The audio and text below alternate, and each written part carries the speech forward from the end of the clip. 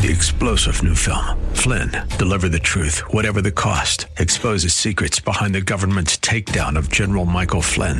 Flynn knew what the intel world had been up to. He ordered the first audit of the use of contractors. This set off alarm bells. He told the truth. He was the most dangerous person for Donald Trump to hire. They had to get rid of Flynn. Flynn, deliver the truth, whatever the cost. Available now. Watch it today. Go to salemnow.com. salemnow.com.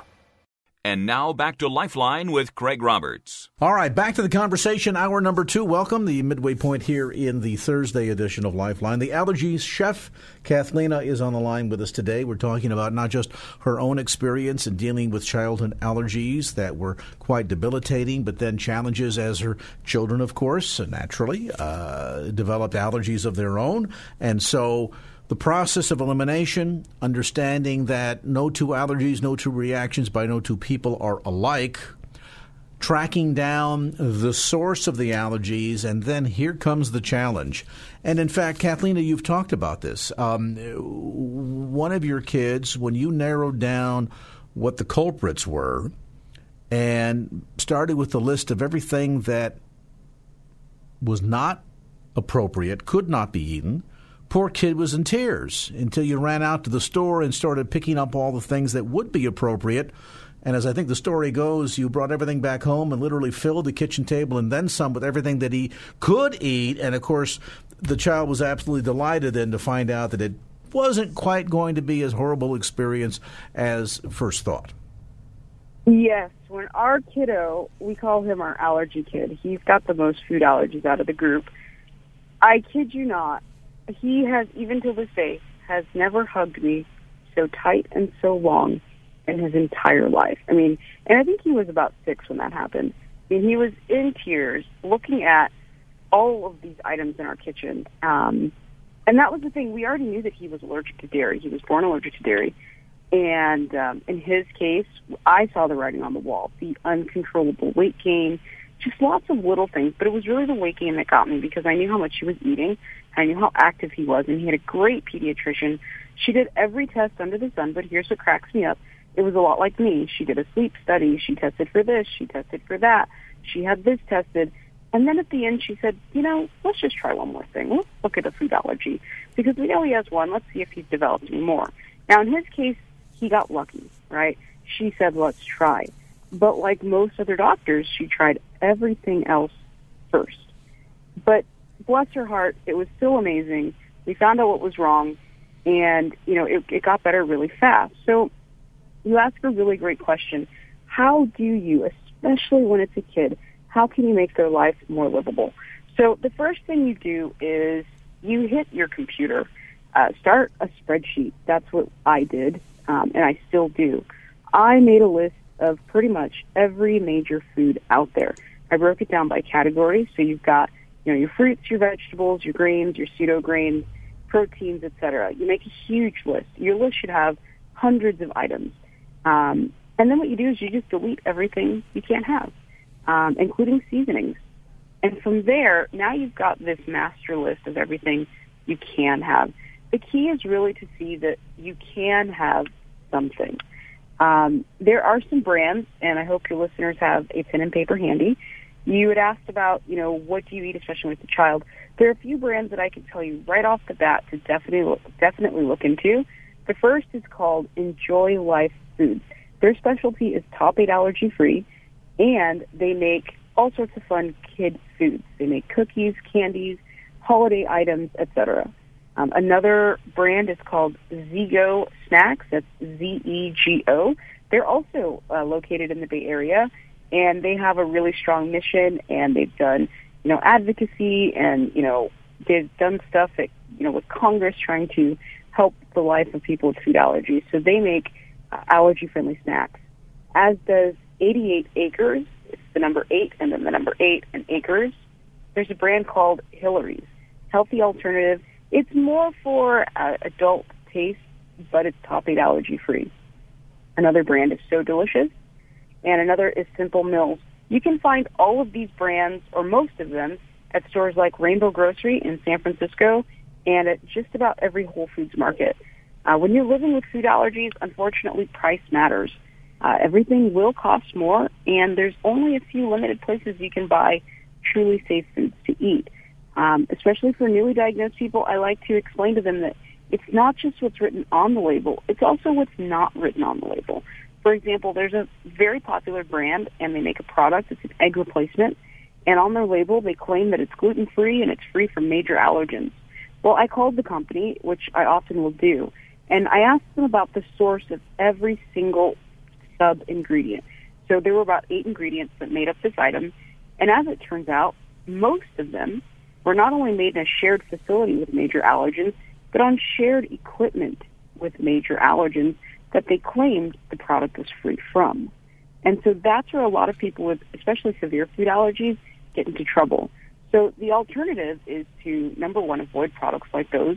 Number two, always do your due diligence. It's so important. Make the phone calls, send the emails. Just, you have to do it. See, and that one little detail alone that you mentioned is so critical, because a lot of people might assume, well, I've read on the label that it does not contain gluten, that it does not contain lactose, whatever it might be that they're allergic to, and they feel as if the product that they are now consuming or cooking with is safe, when in fact there's a little aha gotcha on the backside of it. And unfortunately, as much as we think, well, you know, there are facilities or there are organizations in place like the FDA that's supposed to police all of this and control all of this. But the fact of the matter is, it's an impossibility for them to stay on top of every single detail, nor are they capable of actually testing and demonstrating that what the package says is what it really contains. So at the end of the day, this is really a case where you've got to be the detective on the scene, and this isn't a caught the bad guy and I'm done. You really have to be vigilant the entire time, don't you? You do. Not only that, but so for example, we actually started a bakery, and that's part of what Free and Friendly Foods does. We provide baked goods like no other for people with food allergies. It's unheard of what we offer. Well, every 6 months, I actually mark it on my calendar. We call every supplier just to make sure nothing's changed. And we are actually the only bakery in the entire country. Not only are we food allergy friendly, but we have confirmed that every single source material comes from a facility that's top 8 allergy free. And here's why that's important. There are bakeries around the country that say, we're nut free, we're gluten free, we're this free, we're that free. And they use brands of products that I know for sure are coming from shared lines with these allergens. And they're claiming that they're free from.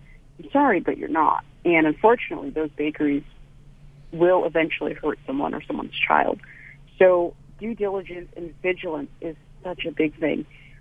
With the more allergy-friendly companies, they will disclose right there on the package, made in a facility free from or made on shared equipment with, which I personally, as a food allergy parent, really, really appreciate. And whenever it's not disclosed, I do pick up the phone, especially if the kids are going to eat it.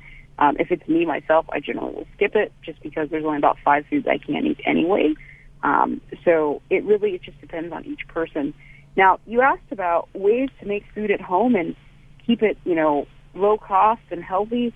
That is totally possible. It really starts with, number one, knowing where your food is coming from. You have websites such as goodeggs.com. They will actually deliver, and you can get, comparable prices to a standard grocery store.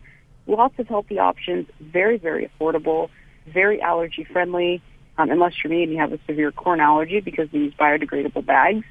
But you can find what you need, and as long as you have the time to put into it, you can totally make affordable meals. We do it all the time. We make at least 3 meals a day at home, sometimes more. And with that, we started a blog, we've written cookbooks, and we share that information with people because we make allergy-friendly foods that are just amazing. Just the other day, we made pumpkin donut holes just because we could. And they're top 8 allergy-free, and they're made with better-for-you ingredients. To give you an idea, especially for your listeners who may suspect gluten, because like you mentioned, pasta, that's a huge one. You can get brown rice pasta from brands such as Tinkyata and Lundberg Family Farms. Those are 2 of our favorites to use. Tolerant, that's also a brand, they make pasta made from lentils, and it's a corn-free product as well. So you have a few really good options. Obviously, they're expensive, but they're safe, and sometimes that's just the only way to go. You could opt to make fresh pastas at home, and we've done that before. It's a little time-consuming, but it's totally worth it.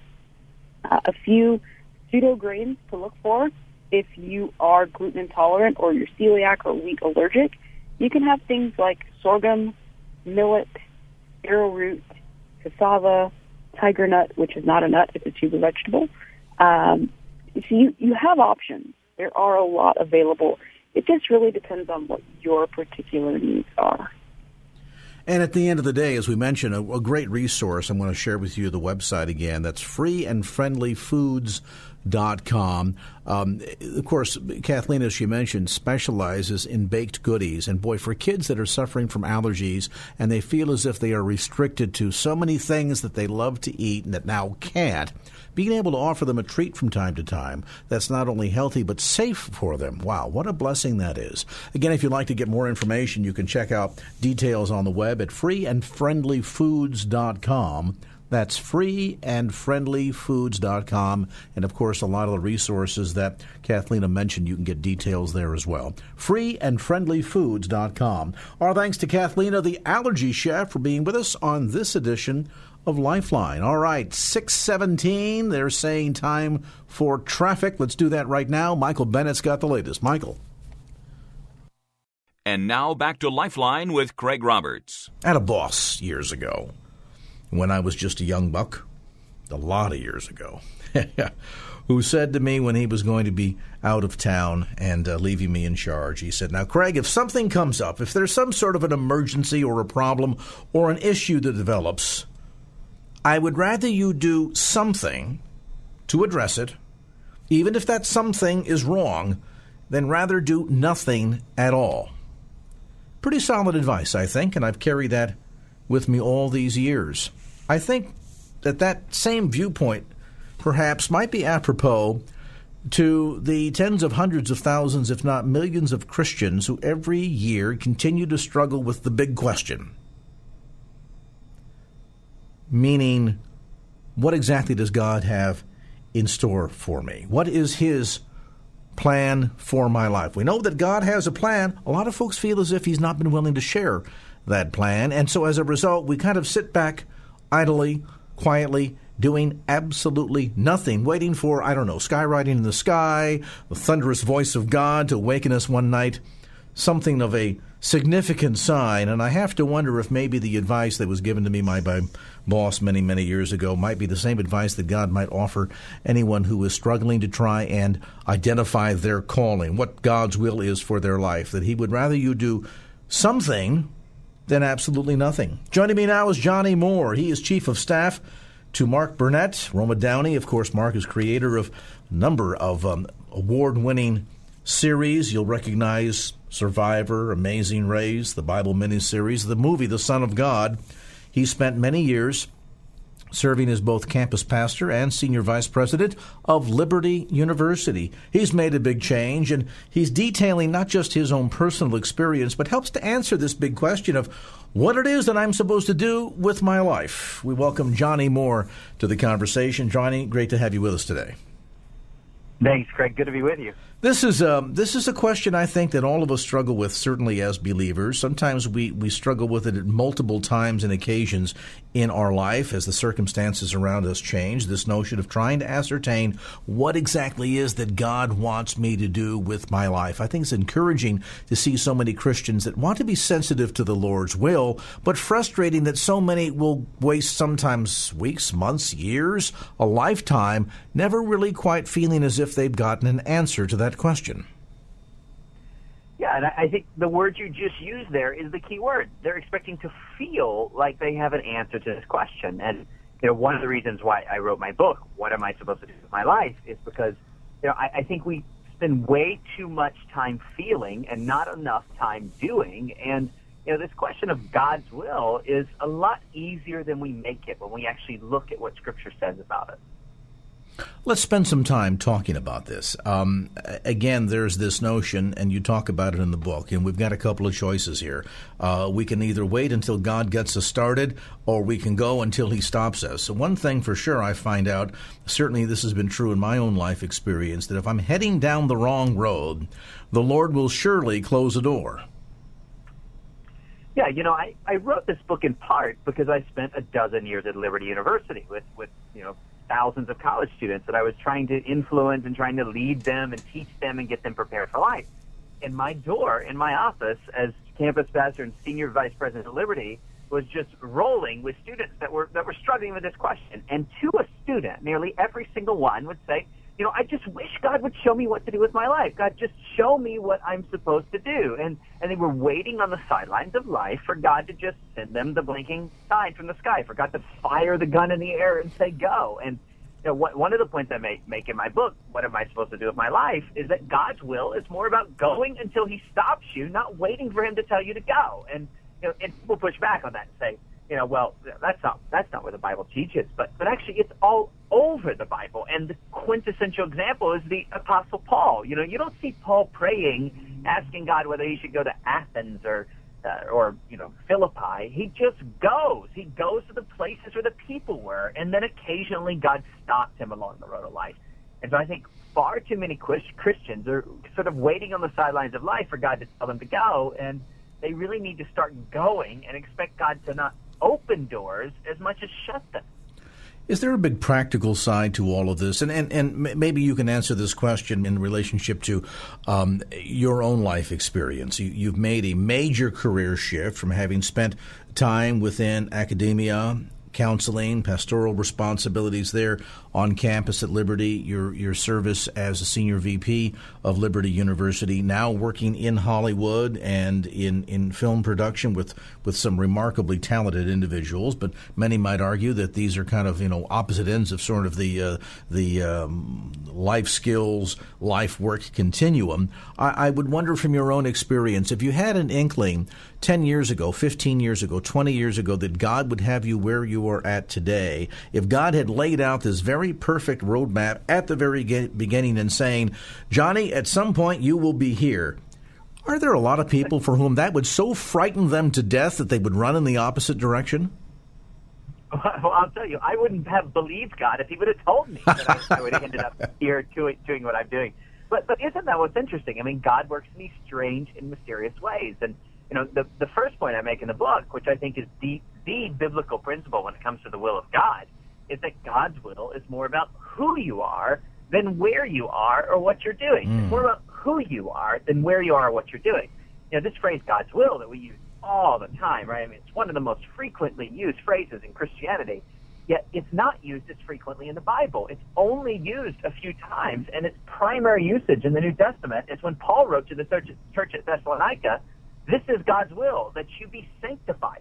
He didn't say this is God's will, that you live in this place or that you do this thing. I think God's will, biblically speaking, is more about your character. It's more about who you are than where you are or what you're doing. And so, so here I am. Some people think, did Johnny leave ministry, right? Because he was a pastor and now he's working in Hollywood and film and television. And actually, it's quite the contrary. I mean, God led me to work with Mark Burdett and Roma Downey, and they're producing unbelievable things. I mean, this Easter Sunday on NBC, a full television series called AD will be debuting, and it's the story of the birth of the church in the book of Acts, right? And so, somehow God was preparing me for something I didn't know, and then he just sort of interrupted me on the road of life, and he led me a direction, and he didn't stop me, and here I am. You make an excellent point, I think, because so often, particularly in terms of the context in which we try to sort of box in God and the definition of what it means to be called or to be actively engaged in some sort of a ministerial vocation or ascertaining God's will for your life, there tends to be, I think, sometimes the misperception that a call always comes with a title, that God is preparing me, God's will is that I be a pastor or an evangelist or a missionary. But I think as you're suggesting, Johnny, your role in fulfilling God's will for your life doesn't always come with a title, does it? No, it doesn't. And, in fact, the famous missionary in Scripture is the Apostle Paul, but he wasn't actually a missionary in the way that we think of missionaries today. He was a tent maker. He didn't live on the support of churches, to preach the gospel and give his ministry around the world.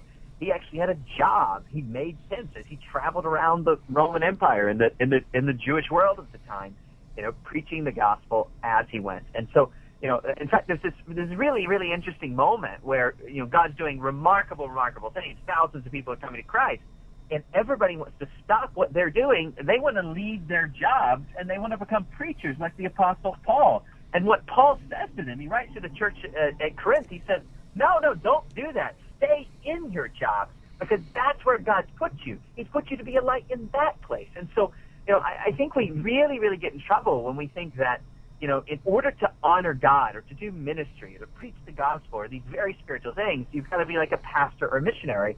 And actually, if you study why the church grew as quickly as it did in the first century, one of the reasons why it grew so quickly is because there were Christians everywhere doing everything. They had totally were every part of society. They were just living and working normal everyday lives, but they were the lights of the world, making the world a better place as they went along. And so I think this question of God's will gets a little messy when we think that if we're going to honor God, then we have to do these very ministerial things. When actually, a lot of times what God wants to do is not sort of leave the secular world, so to speak, but to be light and salt within it. That might be the call. Well, and you make an excellent point in terms of looking at the life of Paul, or so many figures that we see throughout, particularly New Testament Scripture, that it was less so about them knowing going into all of this what it was that God was going to raise them up to do, and rather more about them just going and doing. There was less focus on trying to understand that, Paul, I'm someday going to become the principal writer of the New Testament. No, that wasn't part of the game for him at all. It was about who he was in his relationship with Christ and simply moving forward. And maybe therein lies the key for a lot of us, understanding that God's will is not about what you do as much as it is about who you are. Many of those lessons inside the pages of the book we're discussing today with Johnny Moore. It's called, What Am I Supposed to Do with My Life? God's Will Demystified. We'll take a brief time out. We're going to come back to more of our conversation with Johnny tonight. And as we do so, answer the ageless question. Is this about an event, or is it more about process? That, as this edition of Lifeline continues. And now back to Lifeline with Craig Roberts. Back to our conversation tonight. Johnny Moore served as campus pastor and senior vice president of Liberty University for many years. He is now chief of staff to Mark Burnett and Roma Downey, and has written inside the pages of his new book, What Am I Supposed to Do with My Life, newly released, by the way, by Thomas Nelson, and available at the usual suspects, including Amazon.com. In the book, we talk about this entire issue of how to demystify God's will. And toward that end, and this kind of harkens back to what you mentioned just prior to the break, Johnny, the sense that we kind of look for an understanding of God's will for our life as an event, but is it really more of a process? Absolutely. I think this is where we get so wrong with this question. We're expecting God to drop a blinking light from the sky and tell us what to do and where to go. And that's not what the Bible teaches is the normal course of things when it comes to the will of God. God's will is more about who you are than where you are or what you're doing. And by the way, we think that, expecting these miracles and these supernatural things to get us going is like a very holy and righteous thing to do. But when you read the Bible, I mean, you see some pretty interesting things. I mean, like Jesus said that a wicked and adulterous generation seeks a sign. That's what he said. And we think it's like really, really a holy and righteous and very spiritual thing to do, to pray and pray and pray for God to show us where to go and what to do. But see, if God just showed us where to go and what to do all the time, it wouldn't require that we live by faith. So he doesn't do that. He stays quiet, and he forces us to jump out of the nest that he's made for us. And he's always there waiting to swoop us if we need help, but he's never going to let us sit there until everything is guaranteed. How much of this is passion-driven, following one's passion, something that I'm sure you talked about with campus students there at Liberty University for many years? Is that an important key component? I mean, it just seems to me that no matter where you wind up and whether or not we're talking about a religious calling or a secular calling, if you don't have passion for what you do, you're really not going to be very effective at it. And I think certainly a lot of folks can easily ascertain if they don't understand what God's will is for them precisely so, they can certainly sit down and articulate, maybe even on an 8.5 by 11 sheet of paper, what they're passionate about, can't they? Yes, and God puts that in our hearts. I believe God made us with these things in our hearts. And I don't think that it is, biblical to think that you have to sacrifice all of these desires in order to be in the center of the will of God. I think it's actually quite the opposite. I think very often God allows us to couple our passion with our experience to do great things in the world. And so sometimes it's not running from it, it's running towards it.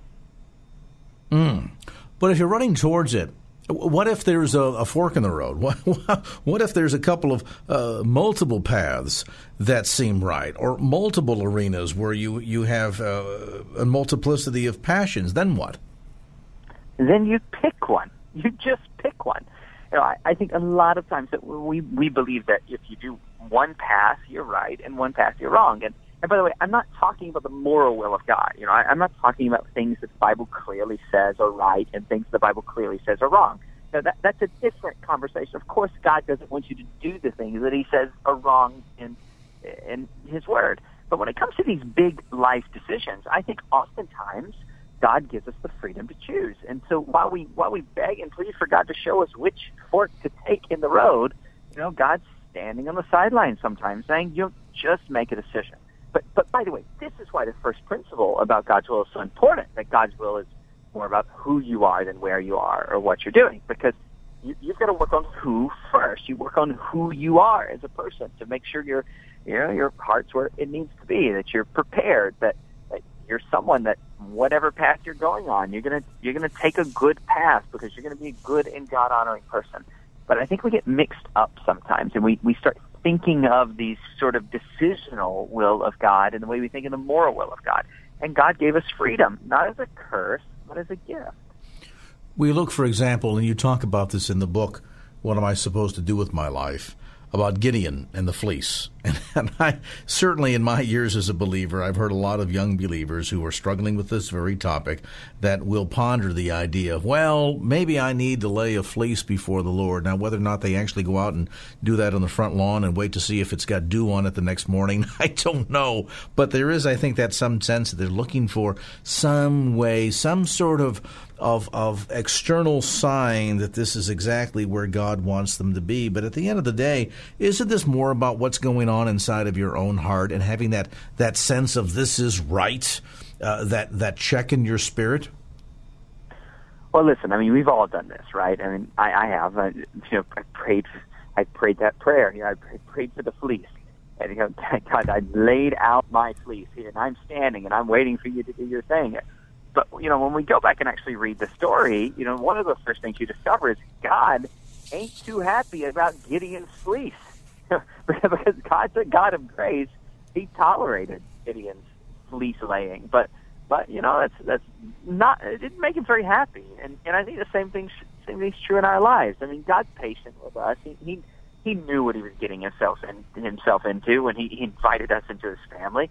But he expects more of us. He expects us not to have to lay out the fleece to trust him. He expects us to walk by faith, to go in the logical direction and expect God to be with us every step of the way. That faith is such a key component. You discuss it at length in the book. You also touch on another topic that I think is critically germane to this discussion, which we're going to pick up on right after the break, and that is not only the importance of following God by faith, but also having that sense of dedication, commitment, what we want to call it, stick-to-itiveness, that we can be consistent in what it is that we are doing and what it is that God has called us to do. And oftentimes I think people struggle with trying to answer the question of what am I supposed to do with my life, because even as maybe God has opened up doors and shown us the way, we've failed to recognize it because we've simply not been willing to pay the price. We've not been willing to make the commitment.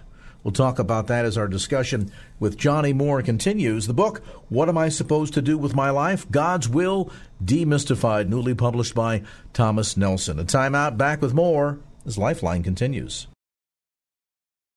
And now back to Lifeline with Craig Roberts. We're visiting today with Johnny Moore. Johnny, by the way, is Chief of Staff to Mark Burnett and Roma Downey. Of course, you know Mark's work. You're familiar with all the big hits, Survivor, Amazing Race, the Bible miniseries, the movie Son of God. Lots of great, amazing stuff that no doubt that you have enjoyed. Well, Johnny's written a new book called What Am I Supposed to Do with My Life? God's Will Demystified, which, by the way, you can pick up at Amazon.com or through, local bookstores and so on and so forth. Johnny, let's talk about a couple of key principles. You spend a lot of time in the book talking about the issue of commitment. Tell me why. Well, it's interesting. When I decided to write a book on God's will, I expected to write a whole book on God's will because this is a really, really big and important question. But as I really dug into the question, what does the Bible actually say about God's will, I was surprised to discover it says a whole lot less than we make of it. And actually, it's not that hard of a question. It's a pretty simple question to answer. God's will is more about who you are than where you are and what you're doing. And it's more about going until God stops you and stop waiting for him to tell you to go. But actually, what I was struck by was that most of us, if we knew what God's will was in the first place, we would be committed to it. But because we have major commitment issues in this world that we're living in now. And so I ended up devoting the whole second half of my book on God's will to commitment. Why we struggle with commitment, how we need to be commitment, how commitment is actually the answer to the question, what is God's will? It's not about it's not about where you are, what you're doing. It's about, whoever you are, wherever you are, and whatever you're doing, being committed to it. And, we referenced Paul earlier.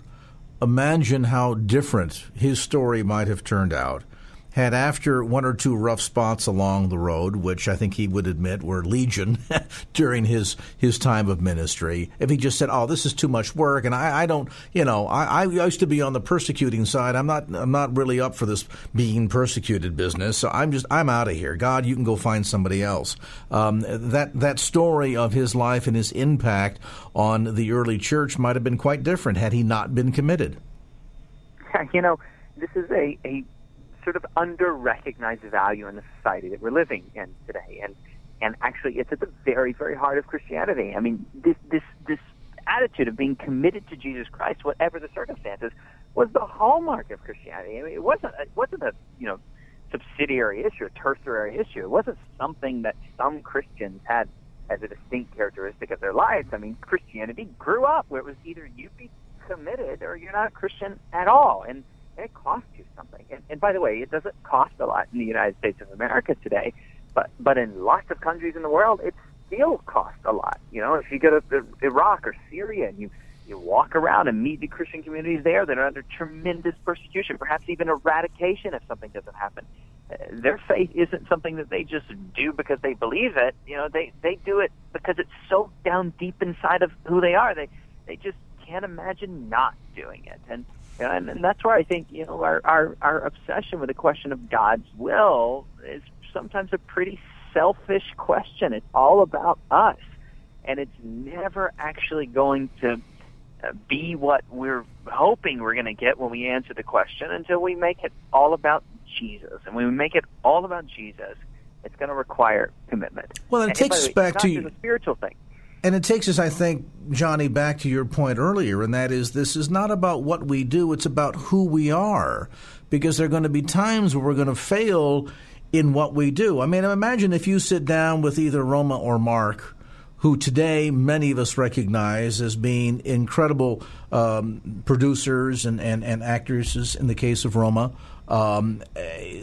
There's got to be a backstory there of all of the failures that either everybody has forgotten or doesn't know anything about. Now, imagine after a failed project or two, if Mark had just said, well, this is not for me. This can't be my calling because I've had a failure here on my hands. So what's next? Imagine what things might look like today if he had taken that attitude. Well, and this is the story of human history, right? I mean, sure. All of the people in all of history that have done things of great significance, have had their ups and downs. You don't bat 1,000 every time. One of my favorite quotes I've ever read is from Winston Churchill, where Churchill said that success in life is often nothing more than moving from one failure to the next with undiminished enthusiasm. And by the way, this is a very Christian idea. I mean, it was the Bible that says that the righteous fall 7 times and they get back up. And you don't measure a man or a woman by how talented they are or how wealthy they are, but rather by what it takes to discourage someone. That's how you measure worth in this world we're living in. And I think we're just sort of weak people these days. I mean, we've forgotten that it just takes good old hard work to get to places. And sometimes we make decisions, and then by our hard work, we make those decisions good decisions, even if they might not have been the best decisions to begin with. All right, let's bring some balance to this, because there's also an issue here, I think, that underlies part of what you're saying, and that is the issue of self-honesty. For example, there's somebody that I knew many years ago who felt as if they had been called to be a vocalist, and they wanted to be a vocalist within the church. And so they would volunteer any Sunday service that they wanted somebody to do a little bit of solo, would get up and sing. And quite frankly, most of the people in the pews cringed while this was going on, but kind of placated the individuals, like, well, they love the Lord, and they're honest about all of this. And this individual, I think, aspirations of becoming the next Sandy Patty or something, whoever was popular at the time. But the vast majority of people around this individual knew, the base talent that is necessary is simply not there. Is there also a time when you need to engage in that self-talk that allows you to see things honestly, that there might be somebody who, for example, aspires to be a radio talk show host and feels as if they've got what it takes, but doesn't really recognize, maybe I'm talking about myself here, doesn't recognize they don't have the base skills necessary. And so as a result, they could be doomed for failure simply because, quite frankly, they've not had that matter of self-honesty to say, maybe this isn't for me. Yeah, I think the easiest person to deceive is yourself, right? I mean, this is so true in so many circumstances. And one of the points I think the Bible teaches is that God's will often just makes sense. And by the way, when it doesn't make sense in the here and now, in hindsight, it almost always makes sense. God's will is more often seen through the rear view mirror than the windshield. When you look backwards, you see it, but when you look forwards, sometimes it's unclear. And so, we have this absolute propensity to deceive ourselves. And so, one of the things I think we have to do when we start answering these big questions about life and making these big decisions about our lives is, I think we need to have a good, honest self-assessment. We need to pray the prayer of David, which, God, search me and show me if there's any wickedness inside of me. And along the way to find the wickedness, we also find a lot of weaknesses along the way. And God doesn't waste his miracles on trying to make bad vocalists famous. More often than not, he uses his miracles in ways that are much, much more significant for his kingdom. There's another important lesson here. Maybe it's a good note to end our conversation on. I am reminded in Scripture that God will give us the desires of our heart. But God also tells us that we should seek first his kingdom and all of his righteousness, and then all these things will be added unto us. And so at the end of the day, if our heart is focused on him, if our ultimate desire is to walk in a rich, deep, profound relationship with him, then whatever those other ancillary desires might be, God will indeed fulfill them. But it really comes back to having that focus on not what we're doing, but who we are and in our relationship with him. Doesn't it, Johnny? It's exactly right. And if you focus on that, then it's amazing how your desires are suddenly what his desires are for you. And these questions get a little bit simpler. You end up kind of being in the heart of God's will by accident. Because God's will is, it sort of takes care of itself if you're taking care of your relationship with the God whose will you want to follow. Some solid advice from Johnny Moore, the book called What Am I Supposed to Do with My Life? God's Will Demystified, again published by Thomas Nelson, available at Christian bookstores throughout the Bay Area, as well as through the usual suspects, Amazon.com, etc., etc. Johnny has a website, too. You can check him out, Johnny, JOHNNIE, Moore, with two O's, Moore with an E.org. Johnny, thanks so much for the time. Always a pleasure. Take care now. Opinions expressed in the preceding program do not necessarily represent the views of the ownership, staff, or management of KFAX. Copyright Salem Media Group, all rights reserved. Three-star General Michael J. Flynn, head of the Pentagon Intelligence Agency, knew all the government's dirty secrets. He was one of the most respected generals in the military. Flynn knew what the intel world had been up to. He understood its funding. He ordered the first audit of the use of contractors. This set off alarm bells. The explosive new documentary, Flynn, Deliver the Truth, Whatever the Cost, uncovers the facts behind this scandal. Flynn told the truth. He was the most dangerous person for Donald Trump to hire. I find out the worst enemy that I'm going to face in my life is right here in America. They took my assessment and they wanted me to change it. And I was like, I'm not changing it. They had to get rid of Flynn. With in-depth interviews, archival footage, and never-before-seen personal records of the man behind the headlines. I just felt like I was drowning. Flynn, Deliver the Truth, Whatever the Cost. Available now. Watch it today. Go to salemnow.com. salemnow.com.